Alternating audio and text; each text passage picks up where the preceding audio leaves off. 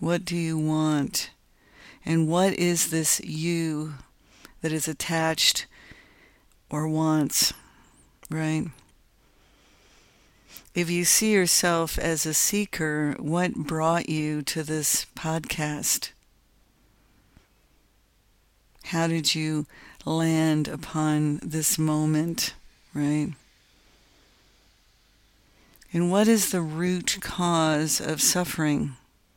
And what is suffering? What is the nature of suffering? What does it mean to suffer? And in today's world, most suffering is mental.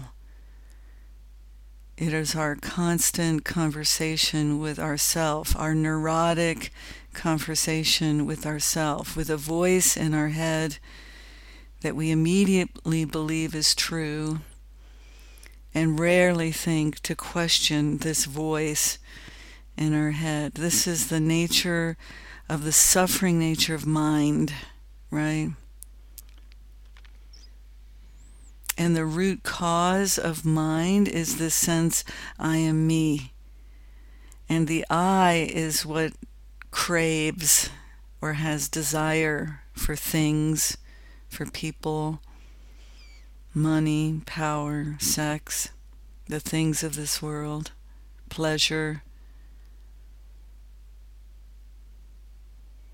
But the root of attachment and desire is this sense of me. And it's this sense of me that must be seen through as the supreme illusion. It must be seen through as the supreme illusion. Your ego is not real, but it feels real because your body feels, right? And your body experiences all kinds of emotions, all kinds of experiences, and has three primary powers. The mind can remember, project, and imagine. Those three powers sit on top of this sense of me, this sense of I. And it's those three powers of mind that are the root cause of suffering. And the root of that root is the sense of me, or this feeling, I am my body. But is this really true? And this is the nature of inquiry, is to examine what is really true.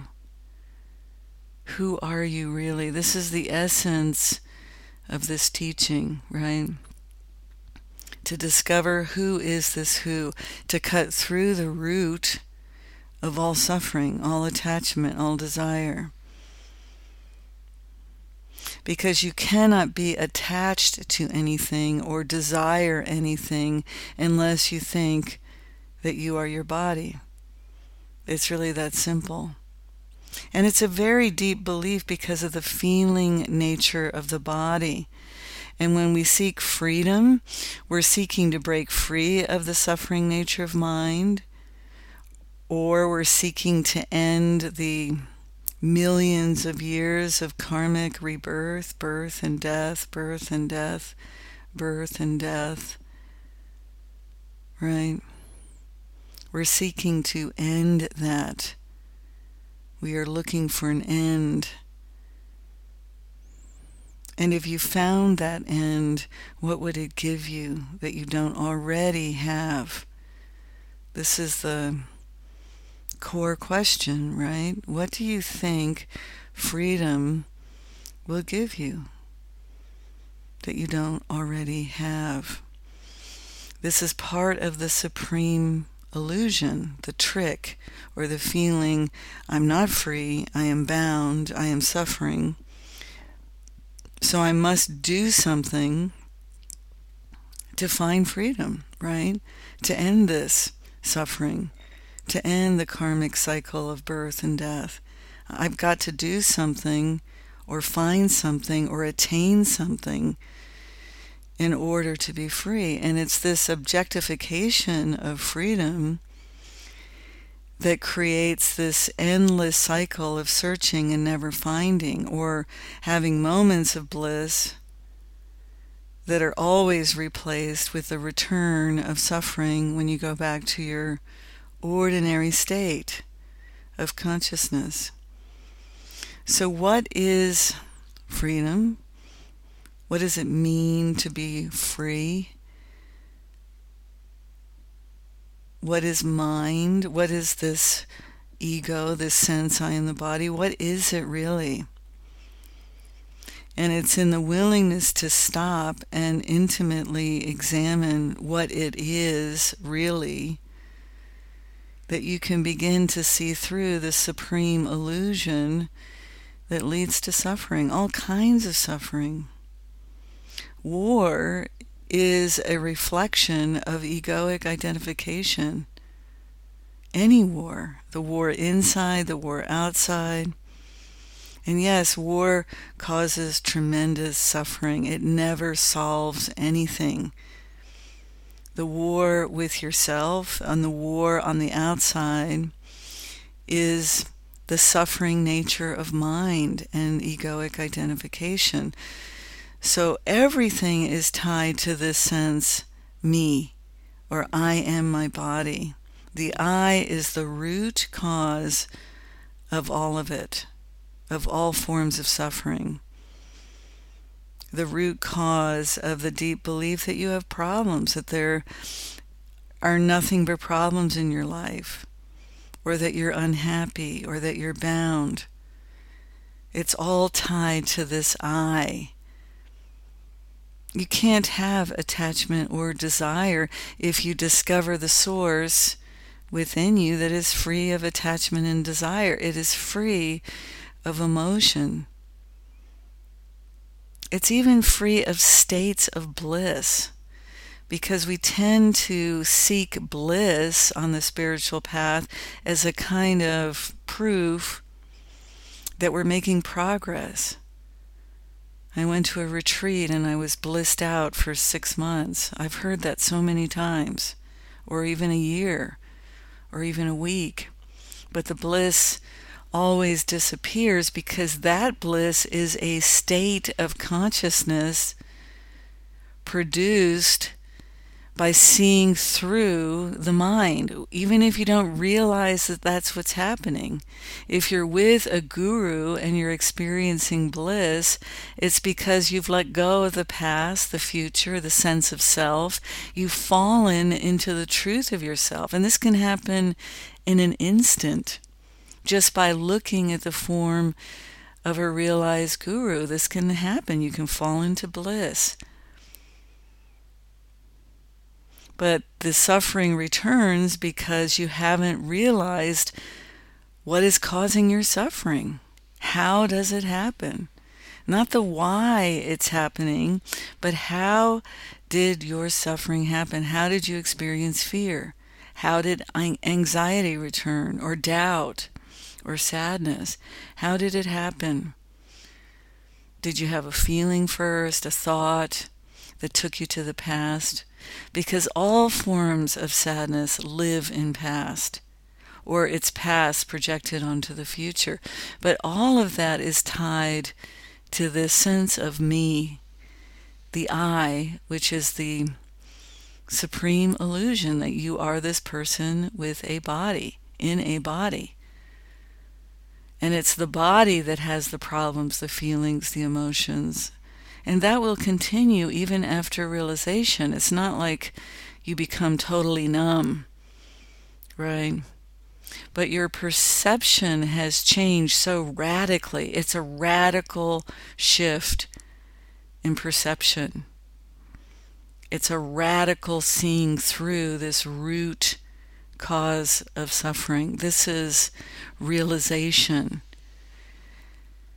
And from the deep recognition that you are the formless presence, the omniscience of God, the omniscience that has no name, sunyata, nothing, beyond all concepts of nothing. When you deeply feel and know that you are that presence which was never born, when you become fully self-realized, there is no suffering. because you are not attached to this I any longer. You recognize that you have a body, but you're not the body. On a deep level, you recognize that you were never born and cannot possibly die. This essence that you are is the nature of freedom. And the only thing that keeps you from recognizing it is the fog of mind, the fog of belief, the fog of your internal conversation with yourself that creates a kind of fog or a veil that hides this living truth that you are. And this living truth is like the sun. If you give your attention to the sun, the fog of mind dries up and vanishes, because the mind itself is not real.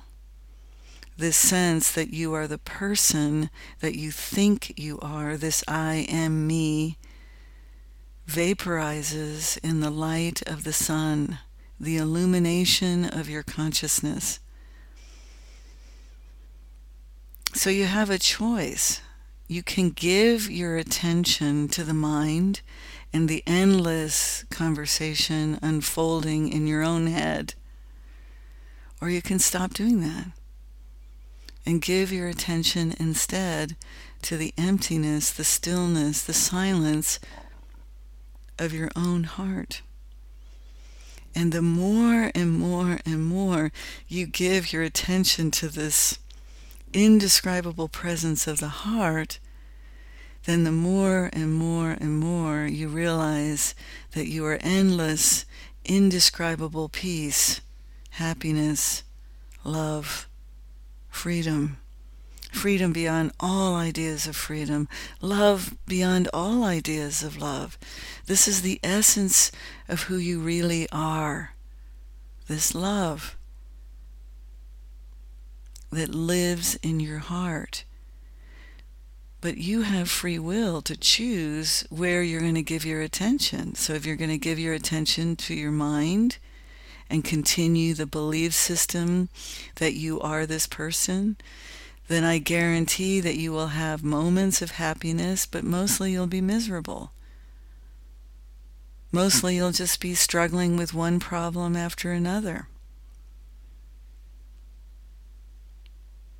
The peace I am talking about is free of all of that, free of all the mental movements, the three powers of mind to remember, imagine, and project. It's free of all of that. It's free of your circumstances, free of karma, free of the karmic wheel of suffering.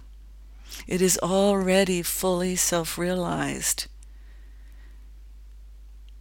So this deep sense that you are the doer, you are the one who is seeking freedom, is the root cause of your suffering, right? So you have to see through who is the meditator, who is the sufferer, who suffers.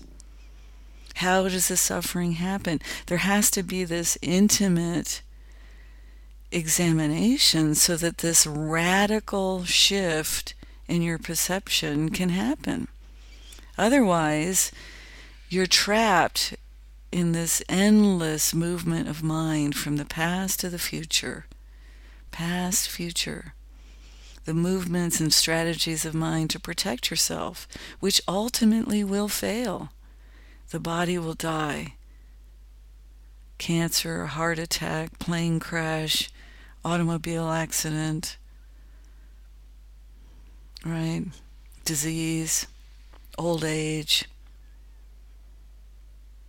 The body will die. And if you're identified with the body, this can be terrifying. The thought that I will die, right? If you believe you're the body and the body dies, then you die. But if you discover this living truth and you recognize immediately that how can you possibly die? You are infinite consciousness, pure awareness. It's not a feeling state. So it's not bliss as an emotion. It is bliss as the stateless state of pure, aware consciousness that you already always are. and eternally will be. This is the source of freedom, the eternal spring in your own heart.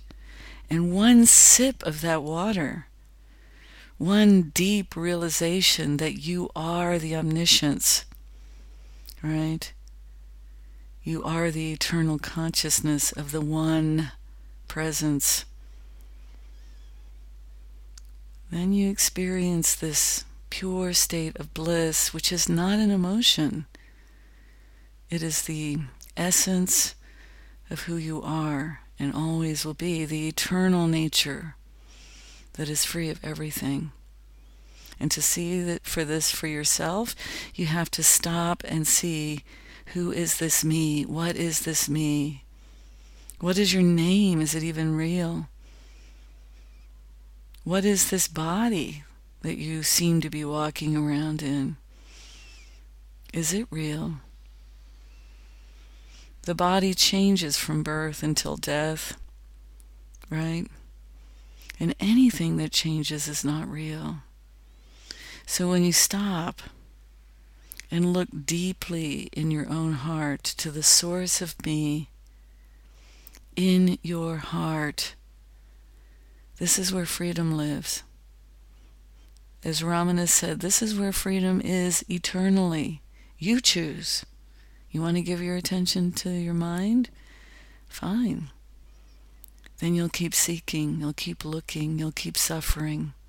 The patterns will repeat over and over and over again. Birth, death, problems, pain, emotional ups and downs. This will be your life forever, until you finally say, enough. Enough of this insanity. I'm going to give my full attention to the living presence in my own heart and be the freedom that I already am. Thank you so much for listening. This is Koshi, and I'll be talking to you again soon.